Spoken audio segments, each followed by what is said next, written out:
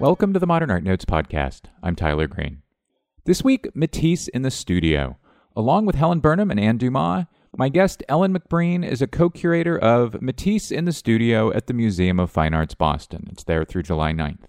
The exhibition examines how objects in Matisse's home and studio informed, and often ended up in, his art. These objects include a simple chocolate pot, a tacky chair, an inexpensive glass vase probably made for the tourist market, and textiles such as Cuba cloth. The exhibition includes about 34 paintings, 26 drawings, 11 sculptures, 7 cutouts, and 36 objects that Matisse owned. From Boston, the exhibition will travel to the Royal Academy of Arts in London. The show's excellent catalog, which was published by the MFA, is available from Amazon for just $34. We'll have a link on manpodcast.com. McBreen is an associate professor of art history at Wheaton College. Her most recent book is Matisse's Sculpture, The Pinup and the Primitive, which was published by Yale University Press in 2014. On the second segment, University of Chicago professor Darby English joins me to discuss his new book, 1971, A Year in the Life of Color. But first, Ellen McBreen, after a break.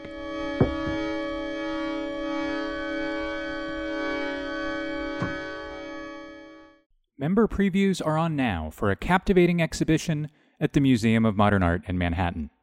Louise Lawler, Why Pictures Now, is the first major survey in New York of Lawler's work, which, over the past 4 decades, has offered a defiant, witty, and feminist analysis of art's production and reception. Join MoMA today at moma.org/join and see it first during member previews through Friday, April 29th. The exhibition opens this Sunday, April 30th. Plan your visit today.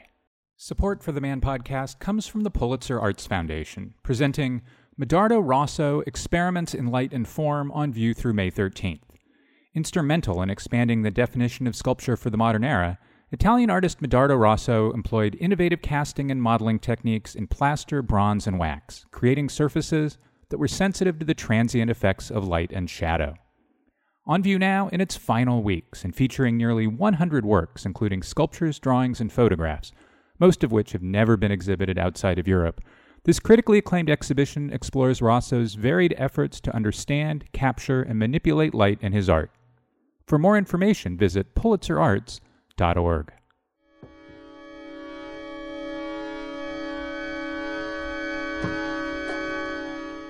And we're back. Ellen McBreen, welcome to the Modern Art Notes podcast.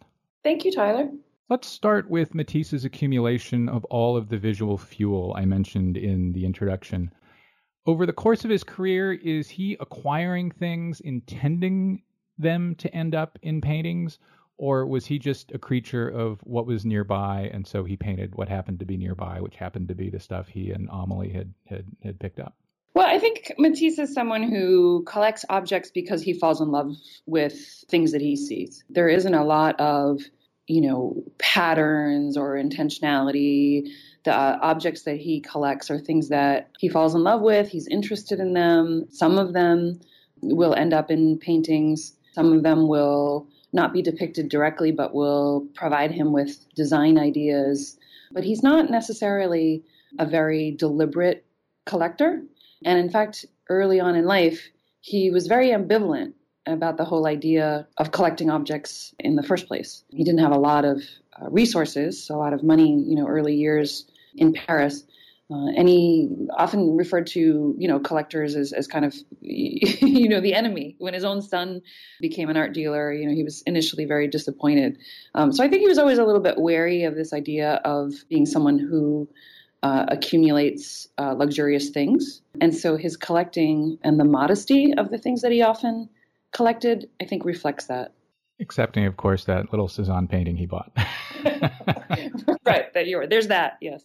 Sure. No, he's clearly someone who loves material things, but he is also kind of ambivalent about his love for that. He has this great, passage when he's talking to the Swiss writer Pierre Cortion, like later on in the 1940s, where he looks back and says, I was trying to kind of resist the temptation of acquiring things, he says, to himself, like, don't be an idiot. If you love beautiful things, just go to the Louvre, to indulge your desire for possession. And so, it's part of his personality, obviously, to be surrounded by beautiful things and to indulge in material luxury. But he's also someone who I think remained ambivalent about that throughout his life.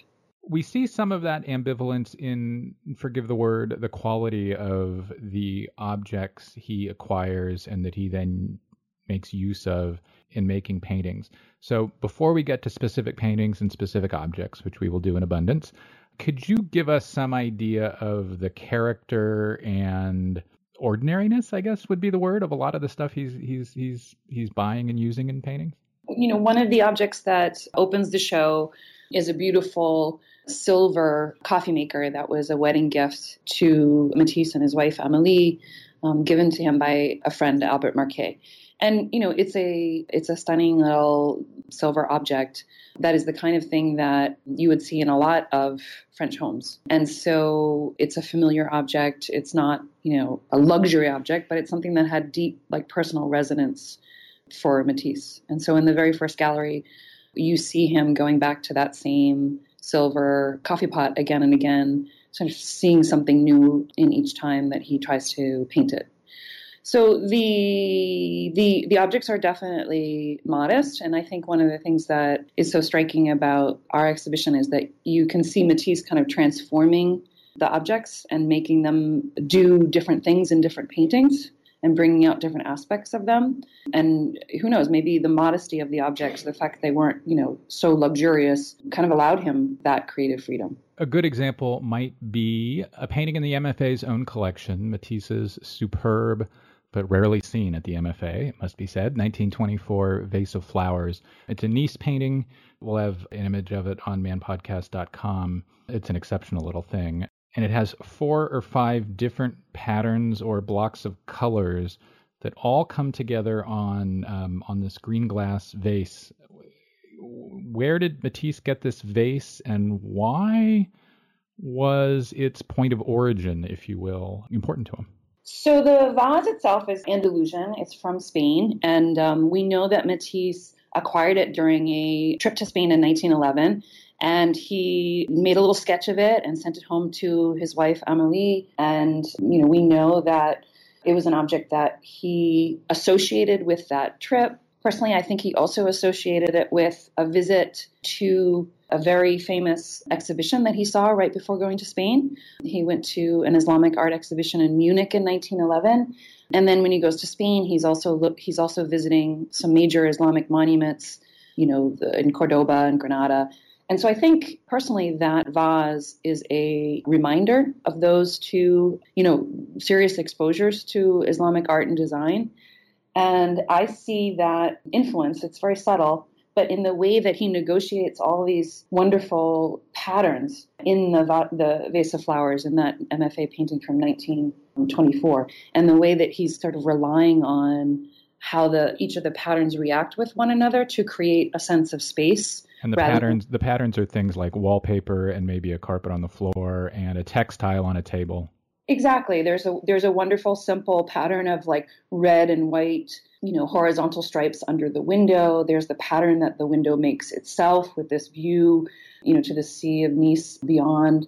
There's the pattern of the wallpaper on the right side of the painting. And then there's the pattern on the tablecloth. The vase itself is at the center, sitting on the table. And so the vase is at the center of these sort of intersecting blocks of decorative pattern. And it's those intersecting blocks of decorative pattern that create, a sense of really open space.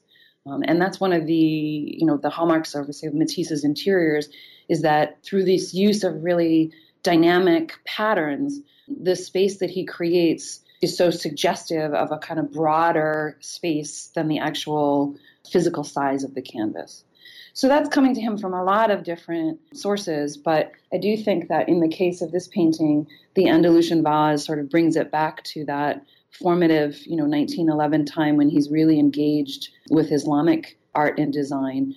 which Matisse himself said, was an art that helped him to create a sense of plastic space that was much larger than the physical objects, represented. Yeah, it's a tiny painting, not tiny, it's a medium to small size painting, 23 by 30 or so inches, that seems bigger. It's also a very anti-cubist painting in the sense that Matisse is putting an object in the middle and your eye ends up in the middle. Everything revolves around that vase. All lines almost end in that vase. But it needs every inch of the rest of the canvas to make that happen. It's not like a cubist painting where it all happens in the middle and then kind of dissolves as you get to the outer part. Well, let's pull back out to kind of the broader argument or idea motivating the show. And correct me if I'm wrong, but it goes something like this. Matisse was not an artist who prowled the studios of other artists, as was Picasso. And he was not an artist who, after, say, the Juan Gris years, which is to say the teens, to the mid-teens, he was not an artist who spent a lot of time working with and around other painters. His universe, especially after World War I, tends to be fairly self-contained. He's in the suburbs. He's in the South. He's getting information from objects. They almost had to be his objects, right? Is that a fair way to put it? Yeah, do they have to be his objects? Yeah, I mean, is that kind of one way to think about how and why the objects were so important to him and why they're in painting after painting after painting? Sure. But I also think that their objects were also ways to negotiate with ideas outside the studio too. Because they were objects that kind of brought him back to places that he went to and other museum exhibitions that he saw and relationships that he had with people outside the studio. So yes, they were important that they were his objects and they were important that they made up the environment of his studio. But they were also kind of like metonyms, if you will, for like relationships that are going on outside the studio too. Maybe could even argue that his interest in some objects, say African objects, may have even helped motivate him to go to Africa because he's acquiring African objects in, 05, 06-ish before he'd been. Yep. And, he's not such a great traveler. So he does go to North Africa like 3 separate times. And, he goes to Tahiti later in life, and he goes to, the trip to Munich, to Spain, to Russia. So he's not a homebody. He does travel, and he is, really motivated to see works of art and see things wherever he goes. But I think the way that he lived daily with this kind of like regimented schedule and having to, make sure that he worked a certain amount of hours, and traveling did not come naturally to him. And so, he remarked about, being more comfortable after he comes back from Algeria in 1906, being more comfortable back home in his slippers where he could be more productive. So he's not closed off to the world at all. He's very curious about different artistic traditions, and he has this kind of voracious appetite for, looking at other art. But he's also not somebody who wants to indulge in like the exotic either. And so I think he feels more comfortable working on his own kind of turf, so to speak. But the objects open him up to a larger world, like outside of his studio and outside of France. Well, so speaking of those African objects, one of the fun things in the show is you aren't just offering to us object painting, here's one, here's the other, bam. Let's take the example of a couple of Pende, am I saying that right? Yep. Pende initiation masks from the Republic of Congo that Matisse bought sometime during the Collioure years, the early Fauve years. And he bought them in Paris. I don't mean to suggest he bought them in Africa. And you argue that they informed Matisse's great Fauve self-portrait of 1906. And we'll have images of both masks and the self-portrait. How do you think the African masks got Matisse or ended up in the soup that got to that great Fauve self-portrait? Okay, so I definitely do not want to suggest that the great self-portrait that's coming from Copenhagen was something that he did after collecting or first acquiring African art. So he doesn't really acquire his first African sculpture, as far as we know, until 1906. We know that he's having conversations about African art, especially with his friend André Durand, fellow Fauve. But I think that the Copenhagen portrait is something that, he paints sort of while he is warming up to different models for expressing, self and portraiture. I do, however, think that it plays more of a significant role in a slightly later painting that he does in Coulure called Standing Nude, that's coming from the Tate in London. And I do think, it's hard to say when Matisse acquired the Pende mask. There's two of them, actually, that we know about that are in the show. But I do believe that, he must have had that mask around the same time. The visual correspondence is really striking. And that's a painting that he based on a photograph from a magazine called Mes Modèles, or My Models. He starts working with the photographs. This is Standing Nude you're talking about, just to be clear. Exactly. Standing Nude from Tate, which he starts by painting based on not a live model, right? Matisse is kind of well known for painting the live model over and over again, and sort of having to, has a reputation for having to have the live model around in order to be inspired. But interestingly enough, in 1906, he's actually painting from photographs of models, very kind of flat, two-dimensional, black and white, simple photographs of models in quite sort of like hackneyed poses, not sort of exceptionally interesting or even artistic photographs. And Matisse is transforming the kind of visual data he sees in the photographs with ideas, abstract ideas that I think are coming to him in many ways from African art, which 1906 is sort of the beginning of a very intense dialogue with African art. So one of the principal lessons that I think Matisse is learning from African art, that is something that is going to inform his practice for the rest of his life, is that expression doesn't have to be depicted in order to be really powerful, right? So it's significant that he's collecting a lot of African masks. So the Pende mask, that is such a great influence for Standing Nude, the expression in that mask is not one that is, you can read very clearly. This is a depiction of a face that is happy or sad or is grimacing. But even though the expression is not depicted, you would never say that the Pende mask is expressionless. It's filled with power that comes from how it's designed, its shapes, its forms, its colors.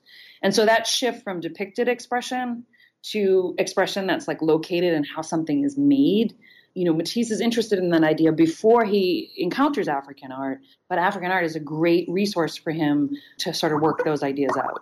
That's interesting, because if we think of the great 1905 portrait of Amelie, no expression, no facial expression, or is it the Copenhagen portrait of Amelie, also no expression.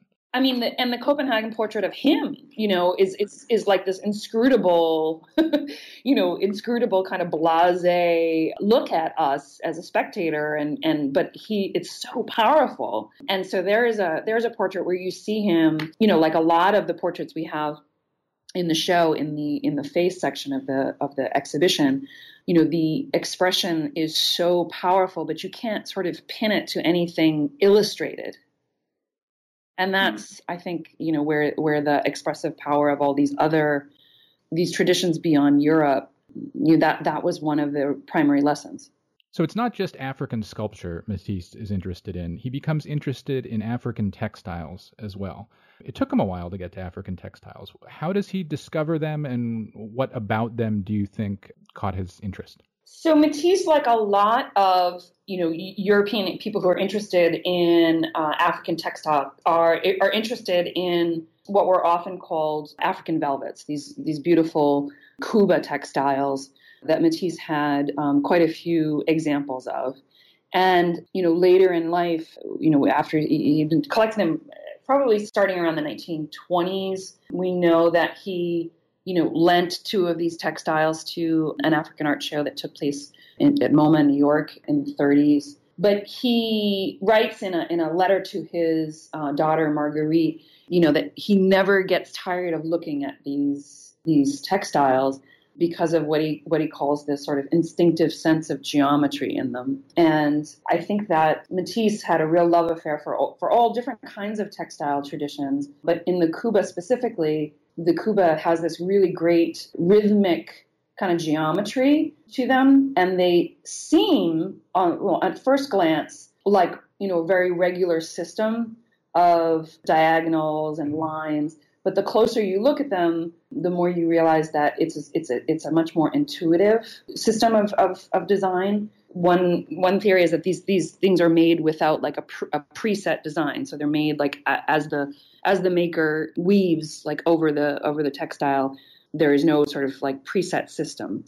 So I think that Matisse saw in these textiles a principle that is functional in his work as well, which is that the order in a lot of his compositions is much more intuitive than kind of planned out in advance. You're thinking, I think, of the Great Red Interior of 1947 with the dramatic black zigzaggy lines on a red background, as close to something planned and random at the same time as Matisse ever gets. Exactly. And that's that painting is just it's such a thrill for us to have this gorgeous late painting, from his Mott's Interiors in the exhibition.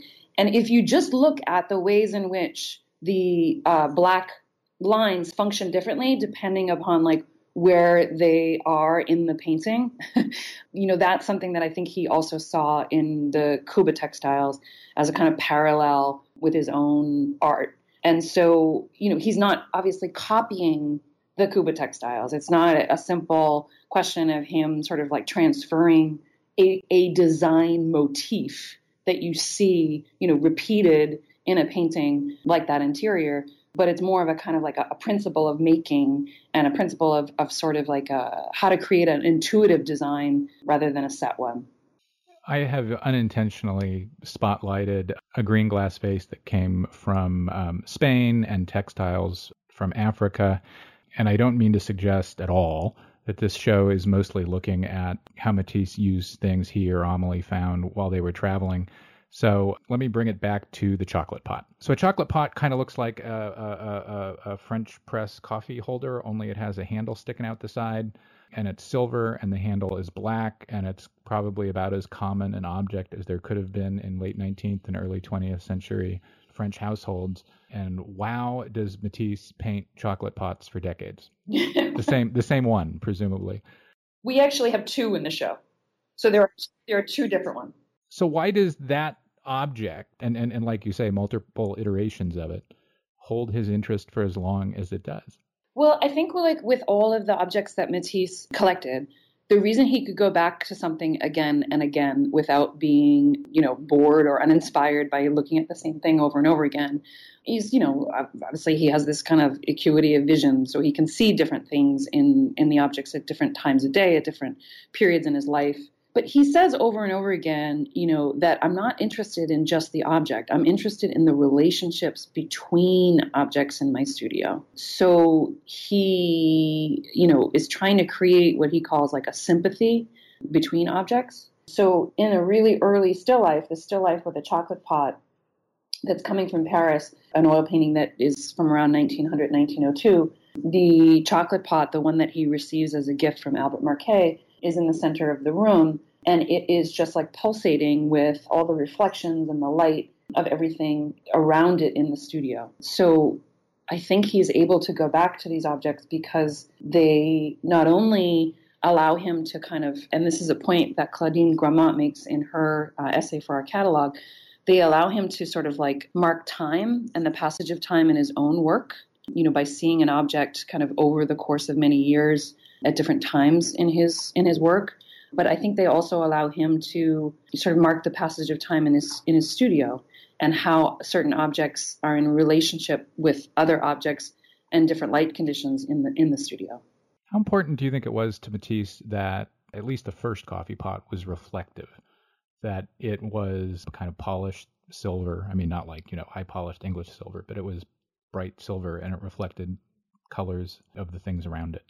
I think that was definitely part of its appeal. And that's, if you look at those early still lifes in which the coffee pot appears, that the palette of its surface is what is sort of kind of like dynamically changing. And then we have an interesting study, this sheet called Still Life and Heron Studies that he makes around 1900. He has like a section of different the same still life that has this coffee pot with a soup tureen next to it.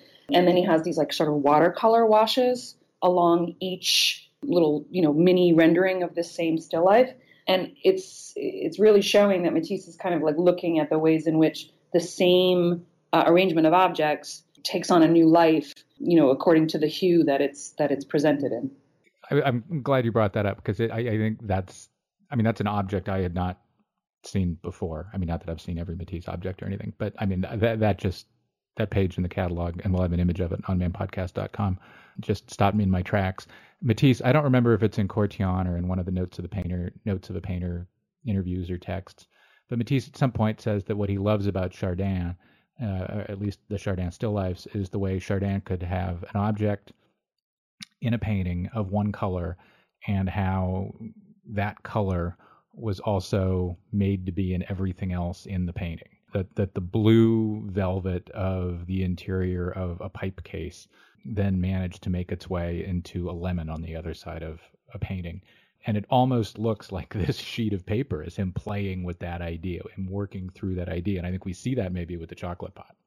Yeah, he doesn't ever say it directly, but certainly when he talks about objects having or creating a sympathy among the objects in his studio, he must also be thinking of Chardin.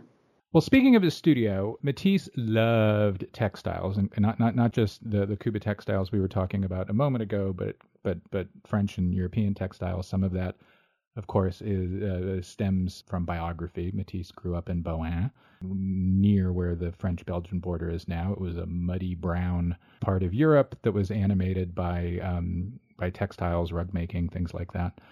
And so textiles dominate not just many of the Nice paintings, but stay in the work for many years.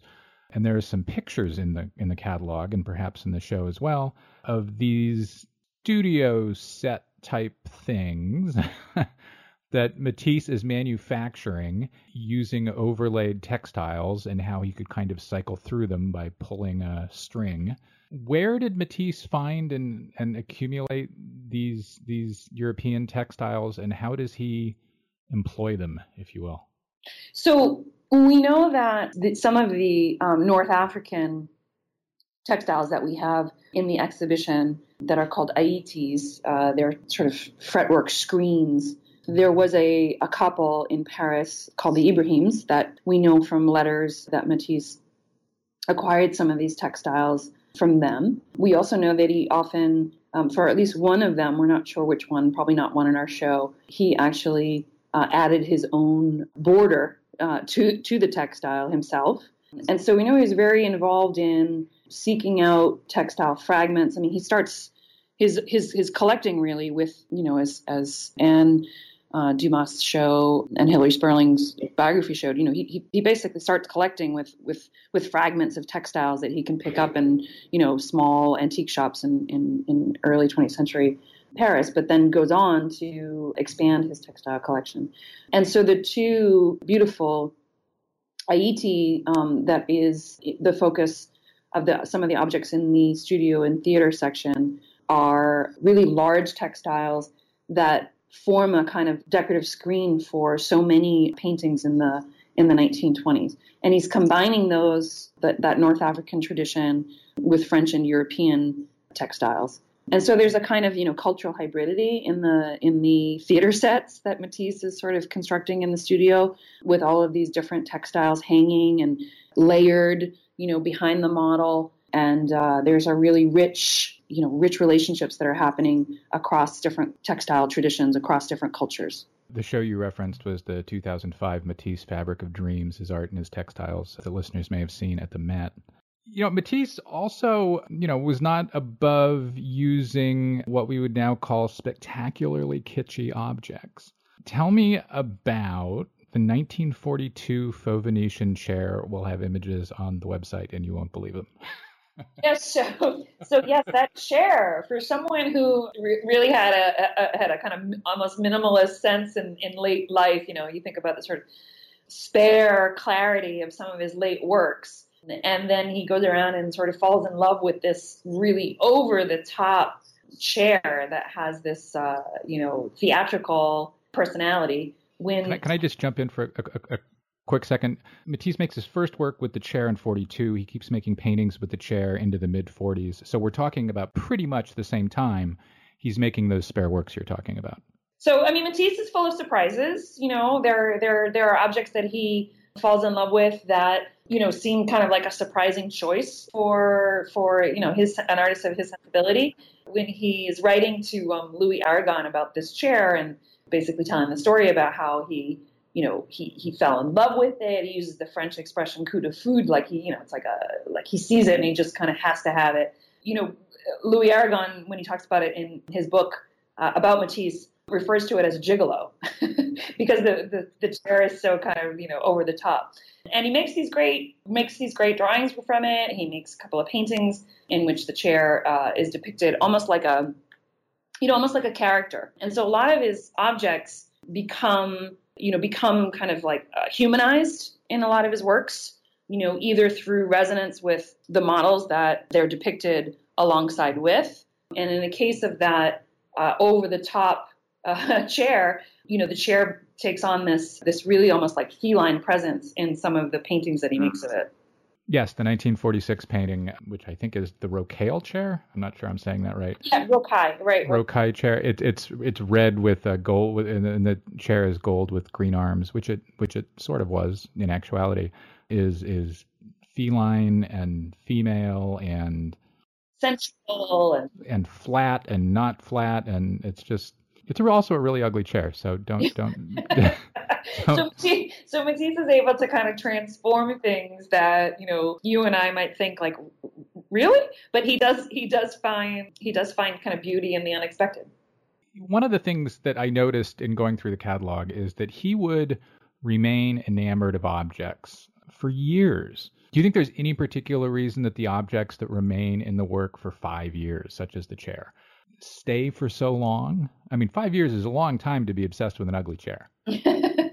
Yeah, I'm thinking that one of the reasons that Matisse is so attached to these objects, and like I mentioned a little bit earlier, I think it allows him to kind of like see the development of his own work or the differences between one working period and the next, because it allows him to see like the diversity of his own approaches to the same thing. And, you know, Matisse was someone who, you know, early on in his life wanted to distinguish his own practice from, you know, Impressionism by trying to paint like the duration of something rather than like an instant moment. I think maybe the objects kind of helped him to sort of show process, to show the duration of being in the studio with the object. So it allows him to express the dimension of time, you know, which is one thing that the medium of painting is not totally suited to do, right? To sort of express duration of time like other art forms like music or theater. And I think perhaps that's the one role that the objects played for him, and one of the reasons why he goes back to the same objects again and again. Probably a good point at which to ask, how is it that so many of the objects that Matisse had and used are still around to be borrowed for an exhibition such as this? Oh, well, that's thanks to the Matisse family, who donated, you know, many of the objects that were in Matisse's studio when he died to the Matisse Museum in Nice. And the vast majority of the objects in our exhibition are being lent by the Matisse Museum in Nice. So we're really grateful and fortunate to, you know, have had the team in Nice is really supportive of the project. And then the rest of the objects are coming from private collections. And those are objects that have really, you know, not been seen very, very much. And so I think that's going to be a real revelation for people, especially people who haven't been able to see the collection where it's been, you know, since the family donated it to the museum in Nice. So I'm happy that the exhibition will bring some of these objects to light and will hopefully allow people to get a sort of more like direct sense materially of Matisse's working process. But I also think that people are often kind of surprised to hear that this artist, who is thought of as sort of synonymous with, French modernism, was an artist who really was looking at all kinds of sources outside of France. And so that cultural open-mindedness, that cultural curiosity, the hybridity that is modern art, this sort of messy experiment of kind of mixing up cultures and mixing up genres and mixing up ideas. Hopefully the objects will be able to kind of encourage people to think of how diverse Matisse's sources were. And that's really, I think, one of the most exciting things about 20th century art, for me anyway, is figuring out, how many different ideas are being absorbed at once. And there's not a one-to-one correlation with Matisse. You can't say for sure, like, okay, here's a period where Matisse is looking just at, West and Central African sculpture, and that begins in 1906. And then in 1911, he turns to Islamic art, because every encounter that he has with a different way of representing the world, a different way of representing the body, the human face, the space around him, every cultural encounter he has, he brings those ideas along with him. And maybe it's one of the reasons that this aspect of Matisse's practice, how he's appropriating and borrowing from so many different cultures, is less known, because he absorbs these sources like so thoroughly, and the works don't wear their appropriations on their sleeve so clearly, because he's absorbing them and combining them with so many different ideas at once. That's a good transition to the last kind of major idea I wanted to bring up, which was a number of other Matisse shows, including most recently, I guess, the Painter as Sculptor show that was in Baltimore, San Francisco, and Dallas, have looked at how Matisse used his own work within his own work. So his own sculpture within his own painting, or how things he was doing in painting then went into his sculpture.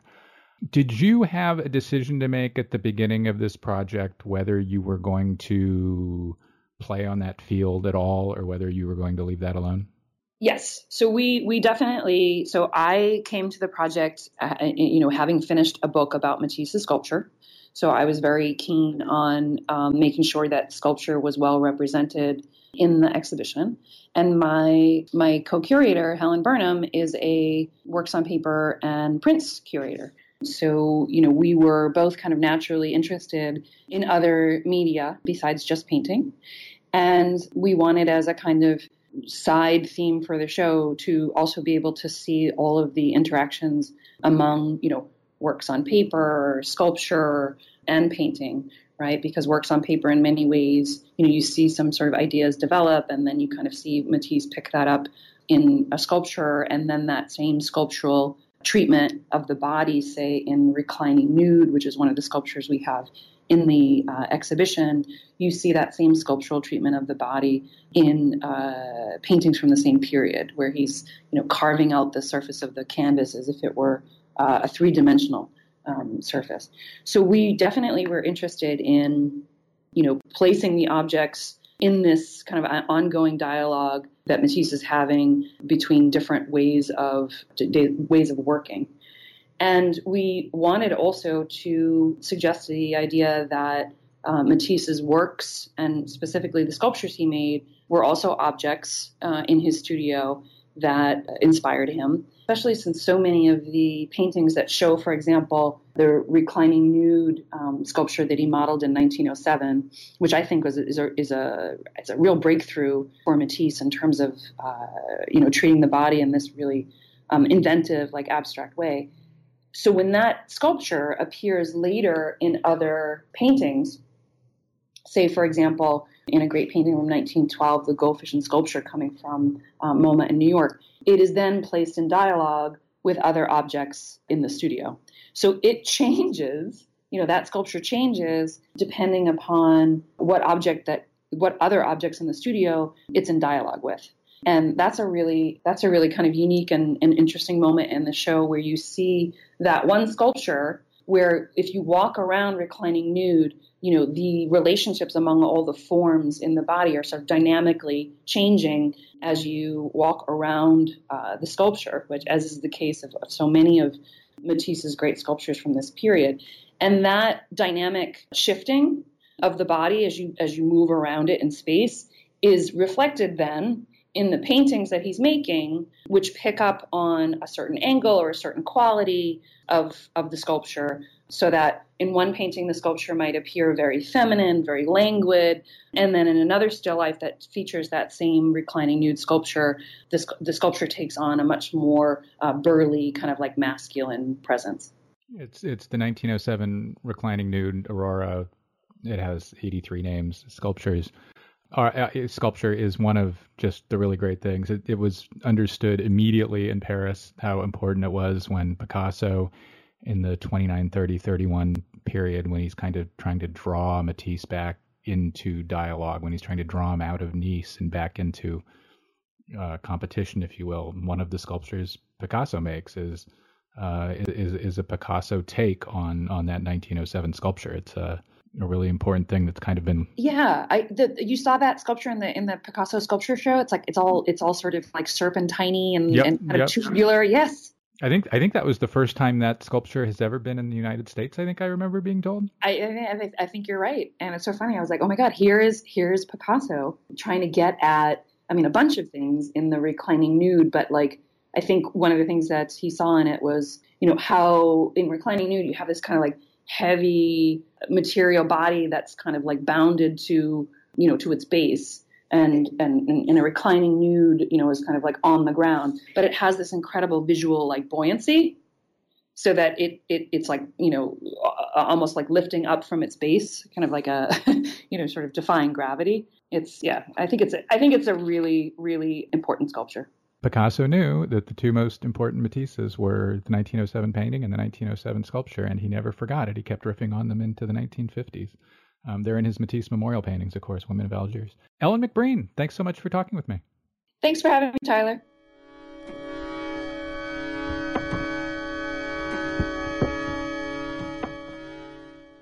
Often referred to as America's Jewel Box, the Kimball Art Museum is celebrated around the globe for its iconic architecture and collection of masterpieces.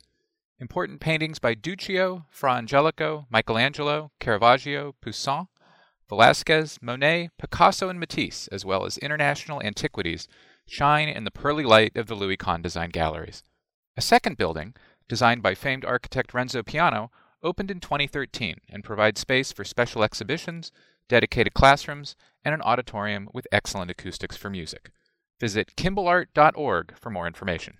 Join us at the Getty to explore the visual, verbal, and sonic experiments of the concrete poetry movement in the exhibition Concrete Poetry, Words and Sounds in Graphic Space. Using visual patterns of words or letters and other typographical devices, the shape of these poems convey as much or more than the words themselves. With works from contemporary poets and artists such as Augusto de Campos and Ian Hamilton Finlay, Concrete Poetry, Words and Sounds in Graphic Space is on view now through July 30th. Visit getty.edu to plan your visit.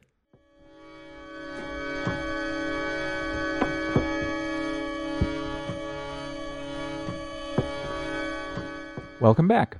My next guest is University of Chicago professor Darby English. His new book is 1971, A Year in the Life of Color. It was published by University of Chicago Press. The book, which was published by University of Chicago Press, considers two exhibitions: Contemporary Black Artists in America at the Whitney Museum of American Art, and The Deluxe Show, a racially integrated exhibition of abstract art presented in a renovated movie theater in Houston's inner-city Fifth Ward. English finds that many black artists of the period were less interested in a specifically so-called black aesthetic than they were in a cultural interaction across racial lines. He points to color and how these artists used it as a key way in which they engaged other artists. Amazon offers the book for $38. We'll have a link on manpodcast.com. Darby English, welcome to the Modern Art Notes podcast. Thanks for having me, Tyler. What are the two 1971 exhibitions you picked to examine, and why are they important now, amazingly, 46 years later? 46 years seems like a long time. It is a long time. Well, but chronologically speaking, the first of the two exhibitions, Contemporary Black Artists in America, which was mounted at the Whitney Museum of American Art in the old 75th Street and Madison location in New York City, a survey exhibition of then contemporary work by a range of African American artists based in a number of different locales in the U.S., and a single non-Black artist who was a woman called Ellen Zimmerman, who contributed to sculpture. And the exhibition grew out of a series of attempts by the Whitney to respond to pressure, considerable pressure on the museum, and not the Whitney alone, by the Black Emergency Cultural Coalition, which was at the time founded by, or headed by, the painter Benny Andrews and Cliff Joseph, with a lot of help from Henri Ghent, who was at the time affiliated with the Brooklyn Museum in a kind of outreach coordination capacity. And by far, the Whitney exhibition, the survey exhibition, was the largest of its many efforts to respond to the BECC's demands for redress in the face of a long-standing exclusionist practice in American art museums. But especially important at that point was another branch of the BECC's effort to get New York institutions as a cluster, really, to answer for the Metropolitan's highly controversial Harlem on My Mind exhibition late in 1968. The other show was called the Deluxe Show. It was organized by Peter Bradley, part-time director of the Pearls Gallery, associate director of the Pearls Gallery on the Upper East Side, and full-time color painter. Color field is not quite the word, but he is very much a painter of color, an abstract painter of colors, who also happens to be a black guy. So he's a painter of color who uses a lot of color. That will be a theme that throughout our conversation. Will be a theme. that my registration of that coincidence is probably the single most important conceptual event to occur early in the framing of this book project.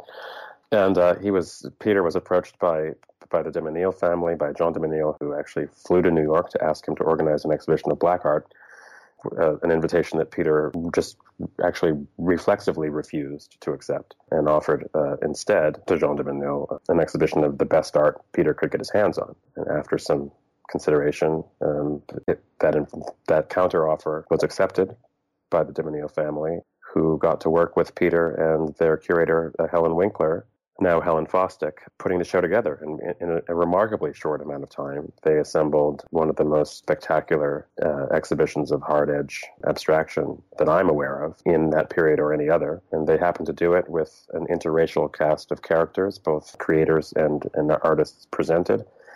And they happened also to locate the exhibition in one of the most blighted areas of Black Houston, completely disused movie house called the Deluxe, located on Lyons Avenue in Houston, Texas. I came across the shows somewhat by accident, and as soon as I did that, I had a question, which is, why don't I know about these already? It wasn't that long ago that I learned about them, and I was well into a career as a historian of modernism and American art, and they were immediately, to me, salient events in both of those historical categories about which too few people knew anything at all. So before we talk about the two shows and some of the artists in them, I want to bring up one phrase you use because I think it's likely to come up.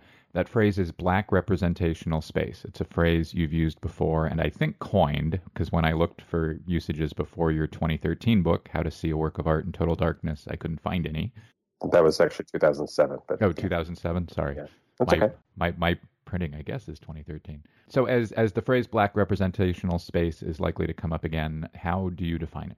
Yeah, loosely, for one thing, and probably the most important thing for people to know is that I define it loosely. It's something that it's a term that I find fitting for any situation, historical or contemporary, where things have been orchestrated in order to gather up and focus and concentrate Black cultural production, Black cultural life, Black political circumstance, stuff made by Black people, Black thought, whatever, and to the exclusion of other cultural adjacencies and racial adjacencies, which as we all know are constantly being engaged by Black cultural producers, whether they're musicians or critics or historians or painters, but are too rarely included in the stories of the production of what cultural producers make, and too rarely included in histories of that making, which, as we know, goes back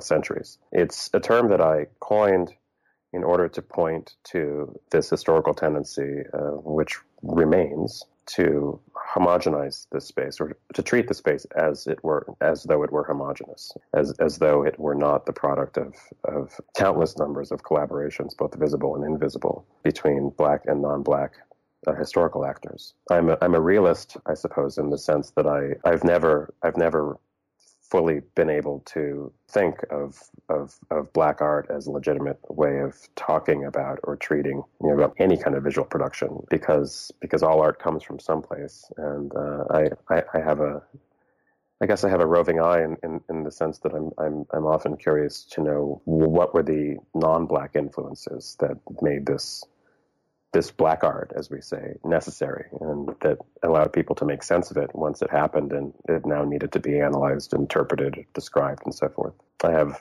very little tolerance for narratives of art and culture that treat groups as though they exist in pure separation.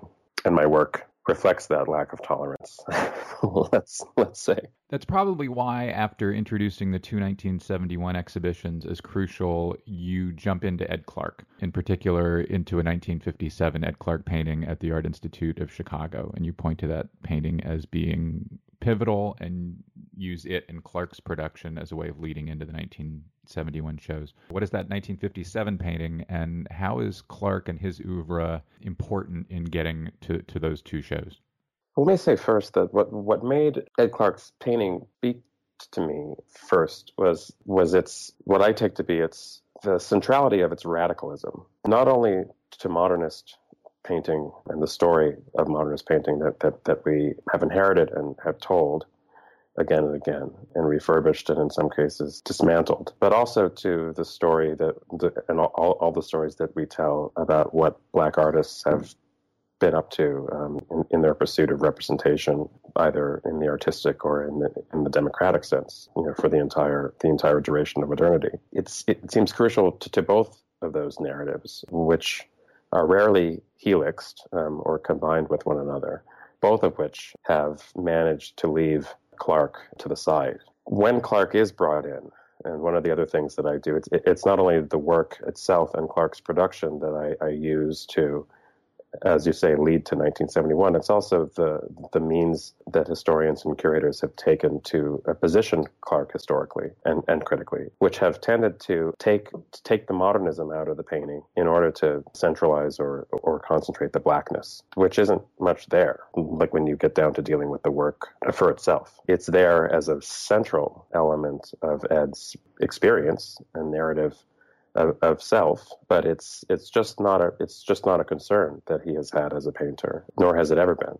And so the appropriation of Clark by what's called African American art history in order to do its project, in order to do its work, it struck me mainly because of what seemed like an almost willful misconstrual of the things that actually concerned Clark in a primary sense, which were making paintings that would contribute something to the ongoing stream of modernist production in the medium of painting, about which he's had a great deal to say, much of it very eloquent, all of it very committed. And he's made these statements both visually and verbally. And what little historical treatment we do have of Clark is just, it shows something like total disinterest in the parts of his discourse that have actually been about his art. And instead of that, it's given primacy to some pretty starkly non-aesthetic and peripheral matters to do with, the existence of janitors in the building where he once made painting. Janitors who were probably black and whose blackness must have somehow been kind of evanescing out of the bodies of janitors into the paintings, giving us a kind of racial anchor to use to read them. I mean, it's just unbelievable stuff that as you read it, like when you read it in the texts that perform this kind of interpretive work, it's hard not to be incredulous at critics. Actually, I mean, it's not difficult to imagine drafts of published critical writing that make this kind of move and make these kinds of claims in total sincerity. But edited, considered, published versions of this kind of criticism and their repetition and their citation and their reproduction in other idioms, at a certain point, this gets to be a problem that needs to be addressed. And that's what I myself am using Clark and the the kind of scant art history on Clark to illustrate. We'll have an image of the 1957 untitled painting that opens that chapter on manpodcast.com, and hopefully a couple more Clarks. To one of the great pleasures of the book, but especially this chapter, is your parentheticals, which are even more fun if the reader thinks of you as having your eyebrow raised as high as you can raise it while typing them. So, 1971, we come. You mentioned at the beginning of the show that the 1971 shows follow remarkably closely, given how long it takes exhibitions to happen now, the Met's infamous Harlem on My Mind show. To remind viewers, that Met show sought to engage Black America, and particularly Harlem, but not with Black art, even though it was at an art museum, which is to say it was an exhibition not of Black art so much as it was an acknowledgement of Black existence through archival pictures and ethnographic style wall displays. This all sounds bizarre. It's because it was. And so the Whitney decided to do their show in part because of the engagement of, and maybe even pressure, if that's the right word. That's definitely the right word. Yeah, of the Black Emergency Cultural Coalition, the group you mentioned. And the Whitney went along with the BECC's demands in all but one key way. What was that key way? The key way was they did not hire a Black curator to join the full-time staff of the museum. And instead the show was done by a white curator. Called Robert Doty, also known as Mac to insiders in the field. So you opened up the exhibition archive, researched its planning, its floor plans. There's a great image in the book of a very tidy floor plan that you reproduce. What was your takeaway from the show? What stood out and why? The central, what would become the central discovery that the floor plan opened me onto was very simply the way that Doty positioned abstraction, which is the works of abstract art by Black people, in the exhibition, which was to say that he put them in incredibly salient locations where they would have like not only maximal visual impact, but where the indication would be quite clear to anybody who knew how to discern the difference in orientation and ambition between an artist who uses imagery to make a visual statement and an artist who uses no imagery at all, but rather something more completely formal to make a visual statement. He positioned these works so that not only that the difference would be discerned, but that it would be felt. That the chord, not a strong chord, but a very real chord, a pulsing chord of abstraction, of kind of Black artists making the non-obvious choice, in fact, making the dangerous choice. There was a resonant one in the contemporary Black America being represented. And that this was also a way to make a statement that this was not an inaccurate picture of Black America, as artists were both representing and I guess representing it in the sense of delegation, but also in the sense of depiction. This was not an inaccurate portrait, even though it may have struck one by the absence of a kind of total representational situation, a totally figurative situation, or a totally explicitly political situation. That a truthful representation of what contemporary Black artists in America were up to would be a very diverse picture. It would be aesthetically diverse, it would be politically diverse, it would be emotionally and affectively diverse. And this diversity was a problem.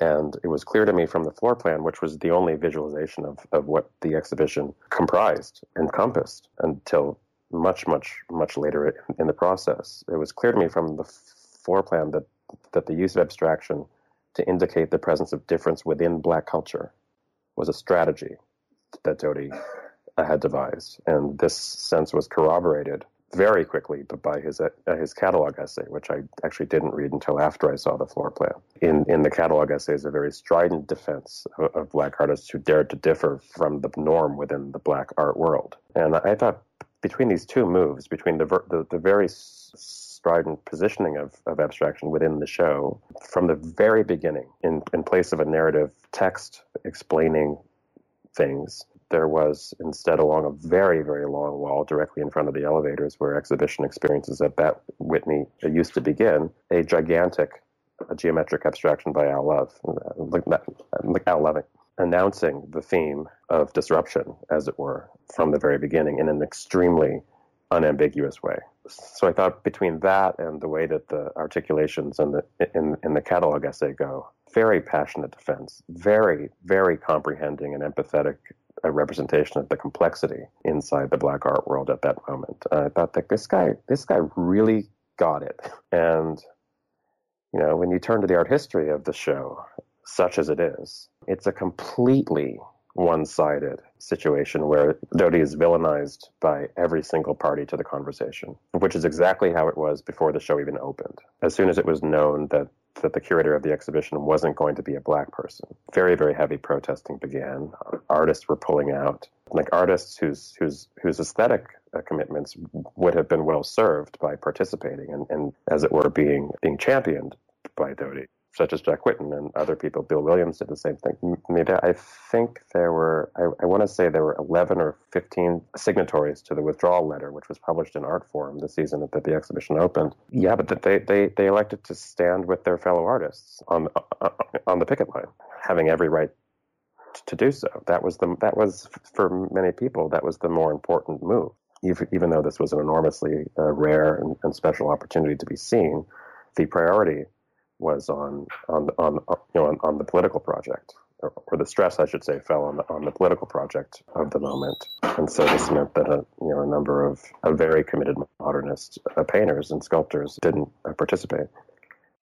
Meanwhile, in Houston, the exhibition that ends up happening there, the deluxe show, is kind of opposites from the Whitney show. Whereas in New York, you had almost all black artists, one white artist, and a white curator, and in Houston, it's kind of flipped. You have a multiracial show organized by a black artist, by a black man who I guess was an artist, but I'm not sure. Oh, yes. He was approached because he was an artist. I won't venture a perfect recollection of the case. Peter was known as an artist first, but because of his function and because of his role really as a gallery professional at Pearls, he was offered was a kind of rare specimen in that he was an artist with a managerial sensibility, or at least with a managerial identity, who was known for his connections. And so in a way he was a perfect organizer, because he was both inside the world that he occupied and in a position to make choices about what to pull together and to execute it in a fairly efficient manner. So other than the racial makeup of the artists in the show, how is the Houston show different in its aesthetics and address? And there are installation views of this show, unlike the Whitney show, and you included, I think, 4 of them in the book. Yeah, there are installation views of the Whitney show, and there always were. They just weren't made available to me until it was too late to put them in the book. But they can be seen. But it was different in countless ways. It was non-institutional. The funding and other forms of support that were provided by the Jim O'Neills were provided before they had established themselves as a foundation, even, and long before the collection that we know as a publicly visitable collection had been established. The scale of the operation at Deluxe was completely different. The location well outside of the art center part of Houston and squarely in the Black Ghetto in the 5th Ward, that made a crucial difference as well. There are very important evocations around the use of a movie theater, which was a place that the community, even though it had long been offline as a movie theater, it was a place that members of the community would associate with viewing and looking and pleasure in a kind of reflexive way. So the hardness of the art, difficulty of the art itself, like mainly very hard edge painting and sculpture, would in a way have been mollified by the approachable character of the space itself. It's also different in that, unlike the Whitney show, which was offered to the art world as such, the New York art world for sure, but an institution of that augustness is obviously making all of its contributions, or all of its offerings, all of its appeals to the art world in toto. Peter conceived Deluxe really as something that children would access more directly and almost more completely than grown-ups. So while it was very much the result of art world activity, Houston art world activity, it was a gift that Peter was really offering to the children of the 5th Ward, in whom he had a very beautiful kind of confidence that the like what he called the lightness and the airiness of the work would have an immediate appeal. It would be understood immediately by children, which was an interesting framing for him to make, because it contains an implicit acknowledgement that art itself had long since moved away from the kind of painting and sculpture that really turned him on and turned on his neighbors and friends like Olitsky and Poons and Noland and Mike Steiner and Craig Kaufman and Bill Williams and Jack. Actually, Whitten wasn't in that show, but Al Loving sent a version, in fact, of the Whitney piece to Houston. These guys were on the outs. Greenberg, who was involved in the installation, he flew to Houston for a day and a half and helped. He was against the ropes, and the painters and the sculptors that he championed and who basically worked towards his approval. These were becoming increasingly invalid ways of making art. So there's a lot of risk involved, and it made sense for Peter to articulate goals for his exhibition that targeted another audience, because the art world had turned toward conceptual things, post-studio things. The earthwork was in everybody's mind at this point. So it was a good time to be thinking about other ways to make modernism useful, other ways to make the impacts thought to be intrinsic to successful works of modernist art, like other ways to make them take hold. Peter looked to children, and I think he had a point. There's a serious impracticality in this line of thinking of his, and it's something that I admire a lot, actually. I think in the impracticality of the notion, the kind of absurdity almost of the notion that children would walk in and look at a Virginia Jaramillo painting and get it immediately. In the absurdity of that claim, I think, is a registration of just how intently and how seriously he believed in the capacity of this work to open minds that were really threatened by closure at every turn. And I just, there is for me an incredibly moving beauty in the thinking that went into not only making the show, but putting it there and standing behind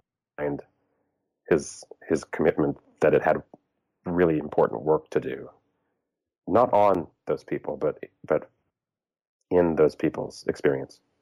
There's a great picture in the book of a full page from the Houston Post of two children standing in front of a painting by Ed Clark, clearly caught up in it's a very large painting, it's oval, clearly caught up in it.